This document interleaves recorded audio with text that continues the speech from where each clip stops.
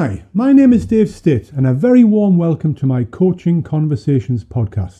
In this series, I'm talking with senior people from industry, academia, and the world of politics about them and their experience of coaching. My aim is to raise awareness of what coaching is and isn't, so as a practice it becomes more widely used in the construction industry, making things better for construction people. I hope you enjoy listening and find these recordings useful. Today I'm talking in conversation with Andy Bull. Now Andy's a senior professional in the construction industry. So Andy, rather than me try and introduce you, how about you tell us a little bit about yourself? Sure. Good morning, Dave. So I'm currently a senior equity partner with Arcadis. So I've got something like 30 years experience in the construction industry. I've been with Arcadis for the last 5 years. I did 25 years with Costain before that. So I've worked at the senior levels on both the contracting and the consulting sides of the industry, with a few secondments into client organisations on the way as well. So quite rounded. Engineer by background, went on a fantastic training scheme through Costain to become chartered at a very young age, and went on to get my fellowship of the ICE, but then kind of switched tracks and went more into leadership and management. Did a series of APM exams, but then actually went on to do my Institute of Directors exams as part of a succession plan to be on the exec board. So that's kind of me as a fairly well balanced and well-rounded construction professional, I would say.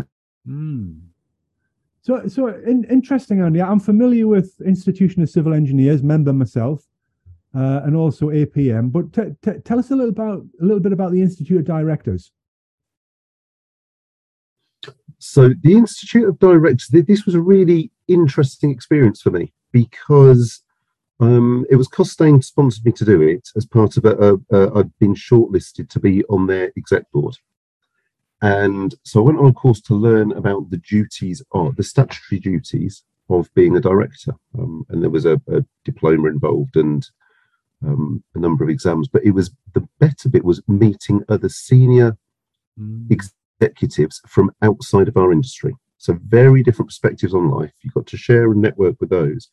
And what was most fascinating for me was that most of the people around the table were already directors and had been for some time, and were then subsequently doing a course to find out what they should be doing. Right. And I was at the completely opposite end of the telescope saying, well, I'm not yet one, but I'm aspiring to be one. And I'm fortunate enough that my company's invested in me to get ready for the role. So that was really, really good.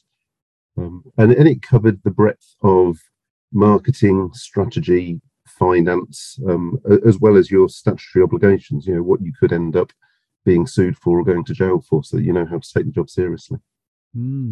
So I imagine that informs you in the job you're doing now, equity partner. It was part of the reason I went there. So you learned all the different company structure types. Costain is a PLC, which drives a certain set of behaviours, not unique to Costain. To any body that is owned by shareholders, there's city expectations, which can cause a tension between long-term and short-term objectives. Long-term growth of the company versus short-term, we must show results to the shareholders each quarter. I was interested in what it would be like to work within a limited liability partnership. So effectively, in this situation, the company is owned by a number of what were employees. You're not now an employee, but you're an owner of the company. So that was one of the reasons that attracted me to Arcadis. Not the only one. I wanted to go and experience Premier League consulting on the inside rather than just observing it from the outside. Arcadis is a slightly nuanced version of that because it was the old E.C. Harris company that was the LLP, but then they were acquired by Arcadis, which is a Dutch global company, so which is also a PLC. So it's slightly different but interesting, shall we say? So and how long have you been at Arcadis? 5 years I've been with them now. I joined in 2017, so wow, just coming up for my 5th anniversary. That's scary, Andy. I remember you. I remember you leaving Costain and going to there 5 years. Gosh, that's gone very quickly. Yeah, it's interesting because as of last Monday, the 1st of August, I'm 21 years running my own business. And wow. I really can't believe that. It does fly quickly. It really does. Yeah. And so 5 years in, 25 years with Costain, what are the main differences between working for a contractor and a consultant? They're different business models. They're different types of people, different relationships with customers. That's one of the biggest things that I've found in terms of positions I've been able to get into in terms of exposure with very senior industry people, and the difference between being employed to just go and build something versus can you give me some professional advice on this, please? Right. It's still little old Andy with the same information in my brain. Right. But you might get treated somewhat differently in terms of where you get invited in to provide the advice. So that's been interesting. And I think the global reach of Arcadis and the branding they've got gives access to some very, very high profile but meaningful projects around the globe. But just to give an example of what I've done in the 5 years I've been with them, I spent a year looking after their water sector, but then I've had 2 years where I was effectively leading on the Lower Thames Crossing, which, if you're not familiar with, that's the largest roads programme in the UK in a generation since we built the M25, an £8 billion new crossing downstream of the Dartford Tunnel, Dartford Bridge. And more recently, I'm now in a senior role on High Speed 2. I've got some 1,800 designers working for me across perhaps 36 offices around the globe. And we're doing the detailed design on 90 kilometres of the new railway line in between London and Birmingham. Fantastic. Andy, we're going to come back to that. But you said something a moment ago. It's the same little old Andy with the same information in my head. Well, I don't believe you because I know you, Andy. You are a serious learner. You're really hungry for learning. So it's not the same information in your head. That's true. that's fair. So tell us. I'm curious about that, Andy. Where does that come from? Your desire to constantly learn and grow and develop. Where's it come from? I don't know. I've always been chipped that way. It's something about me. I'm restless. I'm not very good at sitting on a beach doing nothing on holiday. I need to be reading or actively doing sports or things. But it's what keeps me fresh and motivated. I find it genuinely interesting. Yeah. So you're right. Ever since I've known you, ever since I can remember, all the time I was with Costain, I was always learning on training courses, developing either on formal ones or informal self-taught ones. And you're right as well, actually. One of my biggest drivers to move from contracting to consulting was this internal desire to understand more. Costain were going through a strategy where they were trying to, where they were intentionally diversifying away from just the construction side and growing their internal professional services consulting piece of the business, which I found interesting that that's what they wanted to do. But I thought, well, if this is the big game in town, what better way to learn about it than go and find someone who's really, really good at it and get a job on the inside rather than trying to copy them from the outside. And yes, I'm constantly curious. I think the world is a fascinating place, and the day I don't find something interesting, I don't know what will happen, but I just can't believe that's ever going to happen. Every day I find something that I've not come across before, and I just want to learn more about it. Yeah, I think you and I are kindred spirits, Andy. I think that's what that's what attracts me to you, because I'm that way myself. I remember getting a book off this guy who authored the book, and he wrote on the inside to Dave, somebody who I've learned to know a little bit about, and somebody who is really hungry for learning. And that's kind of, and I think what's behind it for me is I'm just curious about the world. I'm curious about people. I want to try and understand how the world works, and I want to try and understand how people work. But as I get older, I've kind of realized that ain't ever going to happen because it's too complex to understand. So now I'm trying to roll with the complexity and the chaos, and work with that rather than, desperately trying to understand it. And I feel a bit easier about things. And the other thing, Andy, is one of the things I notice working with people in the construction industry. I'm kind of 46 years in the construction industry. Very few people talk about learning. There's only a few of us. Most of the other people are so focused on delivery and technical problem solving. So when I come across somebody who, mentions the word learning, I find that I'm attracted towards them. Mm. And I think that's a piece of work we got to do in the industry, so. and get people thinking more about, what they're learning, what they need to learn, to grow and develop and flourish. I agree. There's a number of dimensions I could go here, because I think, well, firstly, the fact, the world is moving at an increasingly fast pace. The world is changing. So if you don't want to learn, you're gonna fall behind. That's just a reality. You can do that, and you can get there's plenty of people who get to a level they're comfortable with, and I'm not criticizing, there's nothing right or wrong about this, and you can then kind of jump off at that level and say, right, I can now perform at this level for a while. But I do see a lot of that, and it's getting very outdated very quickly, particularly when you've got to think in a leadership context where you've got new generations coming in, Gen Z, Gen Y, millennials, and so on, who want different things.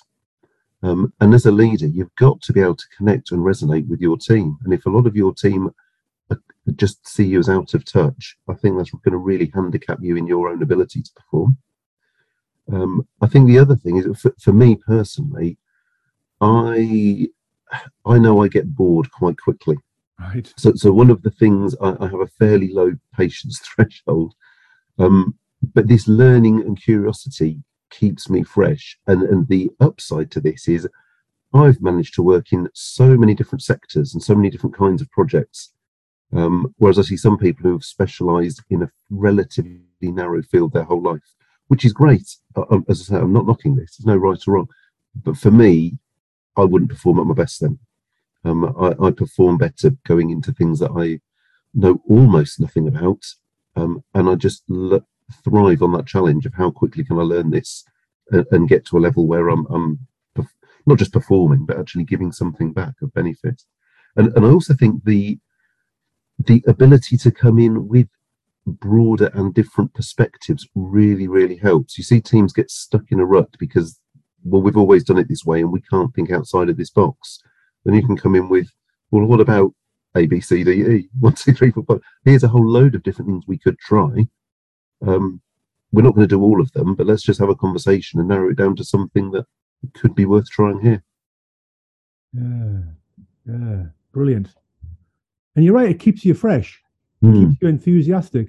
Now, Andy, I'll tell you a quick story. I remember when I was I must have been about 19. I just got a job as a setting out engineer, and I remember one day the senior engineer, who was 28 years old, said to me, the bloody thing annoying about you, Dave, is your bloody enthusiasm. He said, it gets on my nerves. He said, wait till you're my age. And in this industry is beating the shit out of you. We'll see how enthusiastic you are then. And that was kind of 40 odd years ago. And I'm still as young and naive and enthusiastic now as I was then. Yeah, I think that's because I'm always learning. That's I put it down to that. I think there's a balance to be had. For me, I put myself in stressful positions. I don't have to do it, but I do it. I think I have an obligation for the team around me to be upbeat and carry them through it. There's no good me coming into work sulking and moaning. It's difficult. So this is perhaps one of my coping mechanisms. I think I get mixed feedback. I do seek a lot of feedback in what works and what doesn't, but both for me and for my teams. In general, a lot of a lot of my teams say they like my enthusiasm and it helps. It's kind of a self-reinforcing thing that supports the rest of the team. I am conscious that with some people I can be a little bit too far off the spectrum and they can find it a little bit too much. So I need to know when to dial it back. But you need to have it there in reserve. It's almost like your battery, isn't it, to keep you going. Yeah. So enthusiasm, learning, commitment to learning. So how else would you characterize your leadership style, Andy?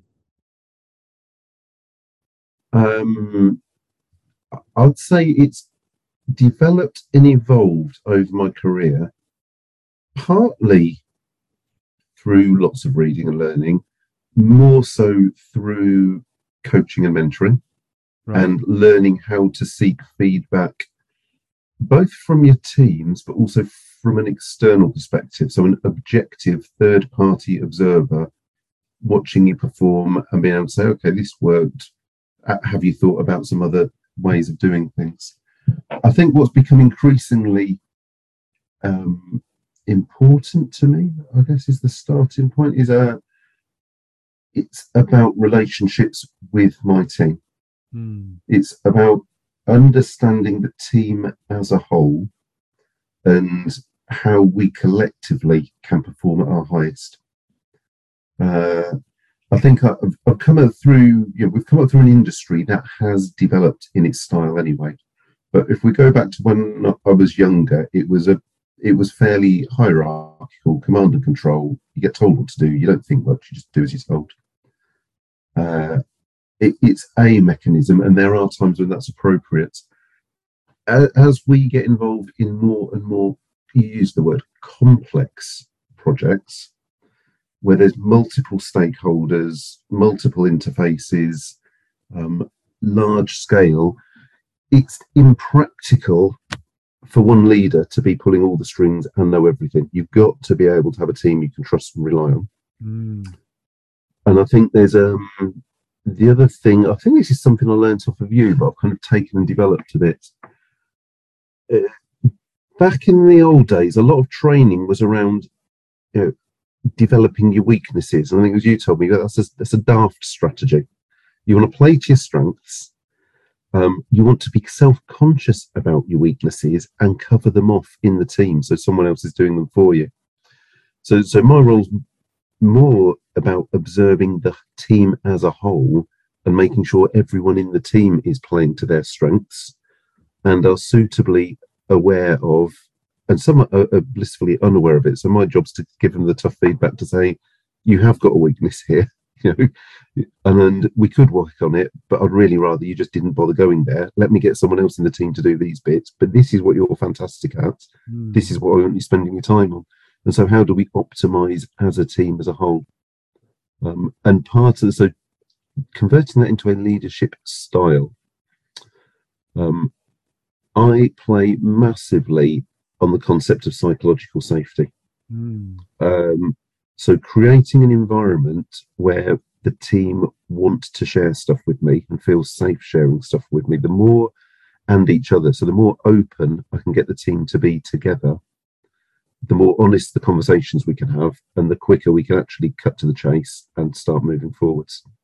But it is all about building that trust and relationships and breaking down barriers. So the more you can get people to, some of the best teams I've had the privilege to lead and or work in, while everyone had really defined roles and responsibilities, they knew that's what their primary job was, they weren't so precious about them that that's all they did. So if someone was either going on leave, or you can sense in the team when some people are getting more pressured than others, to me the best teams are when people spot that and say, hey, let me help you out. And they'll know it'll be reciprocated. So the team starts working in each other's spaces, not to tread on each other's toes, but just to keep the whole machine moving. But that's what I like. Fantastic. So in amongst that, Andy, you mentioned coaching and mentoring. Tell us about and how it's been a contributor to your progression. Tell us a little bit about that. So I'll take you on a journey, I guess, because I guess like lots of people in the construction industry, when I first came across it, they were just words. They didn't mean anything, didn't know what it was. And I've had mixed experiences. Some I've gone, "Ooh, no, don't get this at all," and others I've gone, "Now I get it." So my first, if I'm in a position I can give advice to your listeners, is try a few different things out. And if it's not working, don't stress about it. Just put that back in the box and say, okay, that one's not for me. Try something else. I think it's really important to find, I'll go into the differences between coaching and mentoring in a minute. From my perception, this might not be pure or correct. And I do think the lines get blurred a lot anyway. And sometimes it matters and sometimes it doesn't. It matters if you're taking an exam in it. If it's actually about improving your personal performance or a team performance, it's what works best, isn't it? So I think one of the most important things is, whether it's a coach or a mentor, you've got to resonate with them. You've got to find someone that you have a connection with in some way or another. It might be that you just like them as a person and you've got something in common. It might be that you've got considerable respect for them. It might be that they've done the job you're currently doing and struggling with, or they've done the job that you're trying to get to next and you're looking for advice on what do you need to do differently to get into that next role. And it may be about moving up the ladder, it may be about moving sideways into a different arena or different speciality. But I think it's really, really important. If you can't resonate and connect with someone, you're going to go into some fairly difficult conversations, and they have to be founded on a baseline relationship. I think and you can correct me here, Dave, I think the textbooks would kind of define mentoring as someone who can direct you and give you specific advice. This is what I would do in your situation. A textbook coach asks questions and gets you to do the thinking. And some people go, well, what do I need that for? But it takes because they ask you questions that you wouldn't ask yourself, and they get you thinking about things you wouldn't have thought about otherwise. So it's definitely helpful from that. Where I've probably blended the two, I've done a lot of my research has gone into the world of sports coaching, because actually they're just a million miles ahead of us in business. That's where it's at. If you look at the amount of time they spend practicing versus playing, it's 90% practicing, 10% playing. Yeah. And in our industry, we're 99%, I say use the word playing loosely, trying to perform on the field and occasionally stopping for breath for a bit of a teaching or a team build or something that may be called coaching or mentoring. So the gains that are available are massive, and as an industry that does all their time coaching and invests lots in it, I thought sports was a good place to look at. I think it carries over really well in my brain as an analogy for how we should be using it, could be using it in this industry. If you think about a professional sports coach, they're observing the performance, they're there at the time it's happening, and they are giving critical but very specific feedback in terms of, well, I saw you doing this, but really you should be doing X, Y, or Z. So I think it starts to blur the lines between mentoring and coaching, but what it is all about is performance enhancement, and with the benefit of a independent third-party objective view on it. Because our industry is absolutely terrible for people thinking they know the answer. But it's not data-based, it's not driven on evidence, it's just they've got an opinion. But you've got to get this really factual data objective perspective, and you've got to be ready to receive it. It can be harsh and brutal, it can be very invigorating. That's where you need the relationships to help carry the messages. Fantastic I guess the only thing that the purist coach in me would say is, yes, as a coach you observe and notice and sense, and you reflect that back, and you don't say you should be doing this and you should be doing that. So that's where I would hold the distinction between coaching and mentoring. Coaches, so the purest of coaches, I'm a professionally certified coach with the International Coaching Federation, and I have to renew my credential every 3 years. And if I started giving advice and suggesting things, they wouldn't renew my credential. I get that. So I'm respecting that side of the profession of coaching. I guess this is where perhaps I'm developing, whether it's the Andy view on life, and we need to create a new name for it. And let me take it to the next step as well, because I think there's a place for all these pieces. First of all, they all play a part, and it depends what let's start with purpose and what's the objective you're trying to achieve. If it's about a career development or career transition, I think it's quite useful to have a coach in your sense. It can be an offline questioning, thought-provoking thing. If it's about team performance, and this is something I hold quite true and strong, I increasingly think it is the role of the leader to be the coach of the team. I think there's an inherent weakness in an independent professional coach who you say you're observing, but you're not, because you're not sat there in the team watching the team perform. You're seeing what they do when they come and talk to you, or you're seeing what they do when they're on an away day together, but that's not the same as real life. Watching them day to day in real life performing, that's where the money's at. That's where they are or aren't performing, and that's where they need to be given the feedback. And it's not binary. There is a scale between the directive mentoring, I'm telling you this is what I want you to do, or this is what you should do, versus the let me ask you some questions and you go and have to think about it. It depends on the circumstance. For sure, the posing questions and getting the recipient to think about it and come up with their own answers is more powerful for long-term change, but it takes a lot longer to implement. Recently, I've been parachuted into a few fairly high-profile turnaround projects where the client's expecting almost instantaneous results. That may be completely unrealistic, but nonetheless, they want to see results quickly. And if I was going to say, well, I've posed some questions to the team and we're going to see how they get on, they're like, no, Andy, we're paying you to get us some results today and tomorrow. You know what the answers are. Just tell them, please, and get them moving on it. So there is that balance between getting turning the dial and getting things moving, and then moving to a more sustainable pace of longer term development. Fantastic. It's interesting. Mentoring. Someone once told me mentoring is working with somebody who's on the same path as you, but you're a long way ahead on that path. Yeah, that's good. That makes sense. Yeah, interesting. Yeah, I guess I'm making this up now. This isn't prepared. I guess mentoring is following someone else, benefiting directly from someone else's experience, isn't it?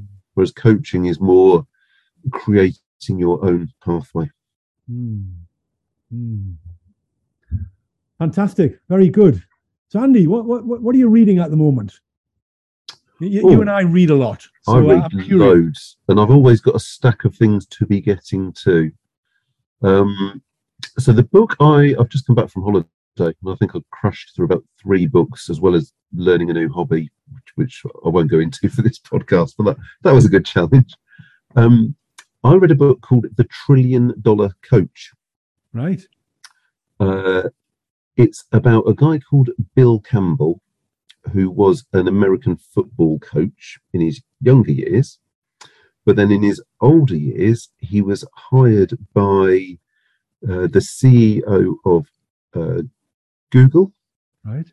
And he also worked for Steve Jobs in Apple. And he also worked for a number of the big Silicon Valley monsters. So, and he passed away. So they wrote this book, and it was written by his coachees, almost as a tribute to him and what they learned from him.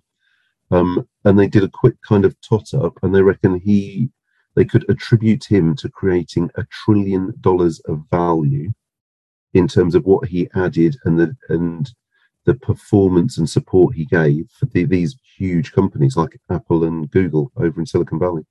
And it's a nice story. It's a really nice story of lots of people giving lots of tributes to him and anecdotes as to, his style, how he built relationships, how he delivered brutally tough feedback, but in a way that people didn't mind it, and the influence he managed to have, and the amount of people that really had so much respect for him.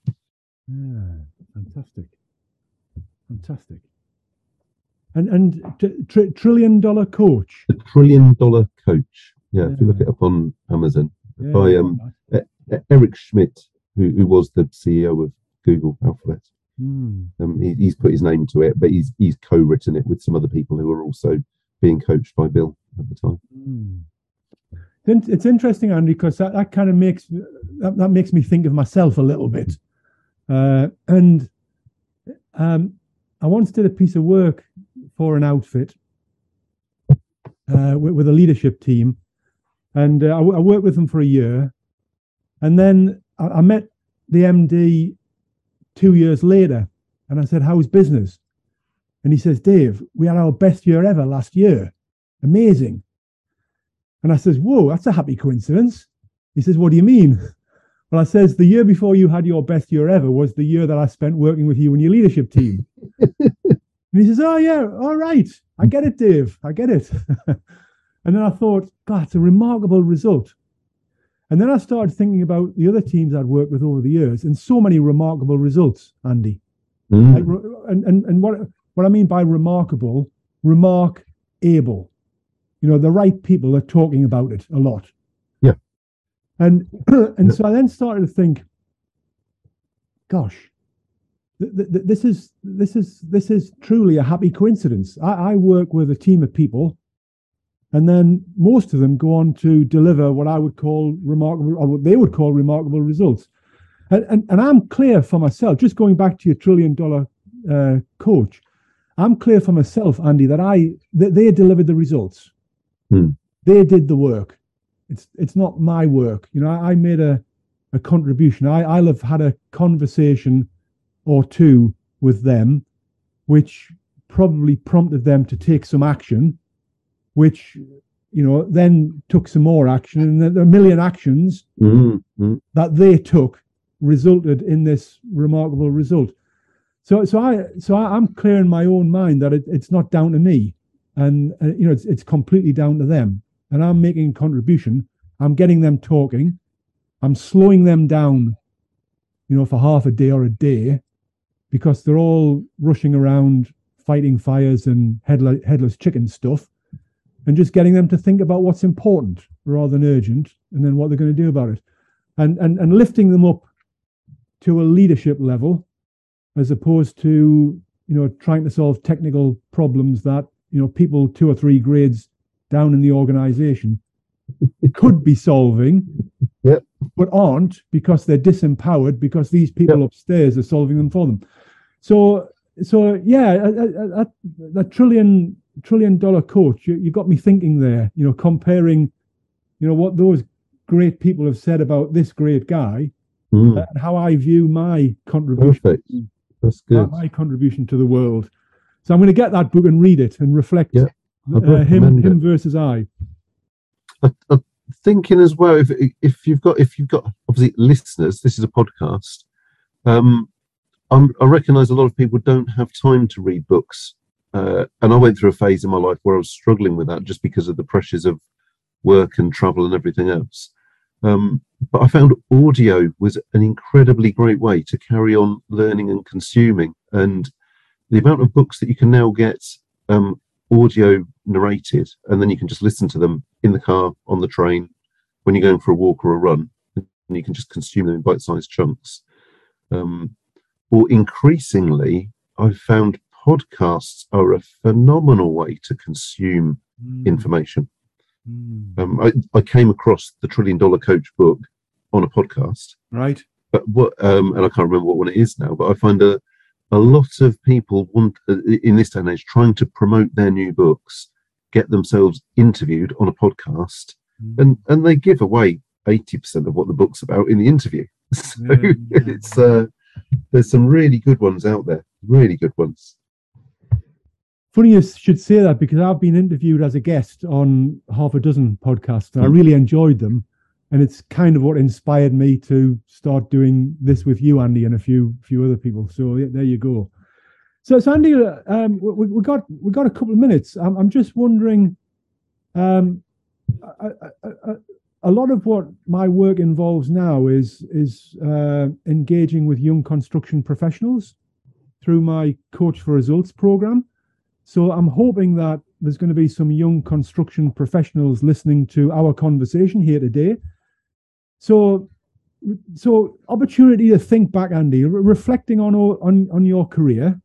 If you could give a bunch of young construction professionals listening into this podcast some of your wisdom, some of your top tips on how to get from being a really solid engineer to running a project with 1,800 designers reporting into you, what would be your advice? That's a good one. I'll probably rattle off a few here, because this hasn't been pre-prepped at all. I think the first thing, and I picked this up, I was a young engineer, and I got asked to go and present in front of the exec board, and I was a young engineer, and I think I came up with a naive question to one of the non-execs, saying, "Oh, how do I get to do your job in the future?" Anyway, listen, son, just concentrate on doing the job you're doing at the moment well for now. But that was actually really sound advice. There's you've got to be able to do what you're being paid to do well, and then think about what you're going to do on top, rather than it frustrates people if you're more worried about doing your next job, but you're not actually getting on with the job that needs to be done right now. So make sure you've got the basics nailed. The next thing that was fairly obvious to me, but the amount of times in my career I found people who just haven't seen it, so this is worth sharing. Be very open-minded about what the next opportunity looks like. For me, we talked earlier about my curiosity. My drivers have always been, what am I going to learn out of this next job?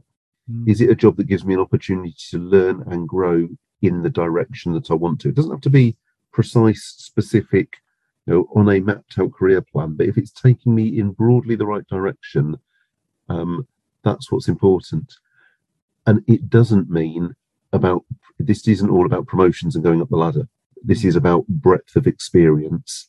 And you may have to, it's a corny phrase, isn't it? Think outside the box, but think in parallel streams. Don't just think because you're an engineer, you've got to become a section engineer and an agent and so on. I got a position in my career where I was a bid manager. We won a big job. I presumed that my next role was going to be the project director. That's what I was aiming for. And the managing director who I worked in for at the time, he went, "No, I want you to be the commercial director on this job." Right. And I went, "Oh, okay, if you think so, fine." He goes, "I do." He goes, "I've seen what you're doing. I saw how you delivered the bid." He goes, "I think you can do it. It'll make you a much more rounded person for the future. We know you can do engineering. Get your commercials as well."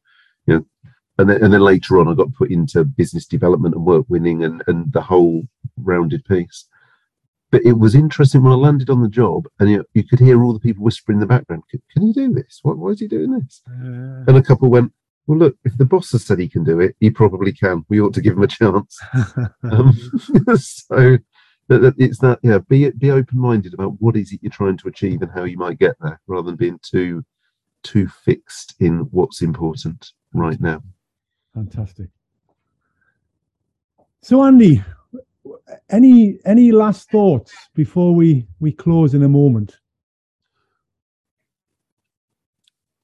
If you're listening to this because you're curious about coaching and you've not tried it, give it a go. You've got nothing to lose. And if the first time you give it a go, it doesn't work, perhaps just consider trying it with a different person, with a different personality. Try. I've always experiment and fail fast. Fail forwards, fail safe, fail fast. It's a really good motto for life. Test things out. Nothing ventured, nothing gained. But don't just sit there wondering what if. Fantastic. Thanks, Andy. We've been in conversation with Andy Bull, equity partner for Arcadis and senior leader in HS2. Great talking with you today, Andy. See you later. Cheers. Thank you very much, Dave. Bye. Today we've been talking about coaching conversations. I hope you've enjoyed listening and you are taking away something that you can use to make things better for you and those in your team or around you.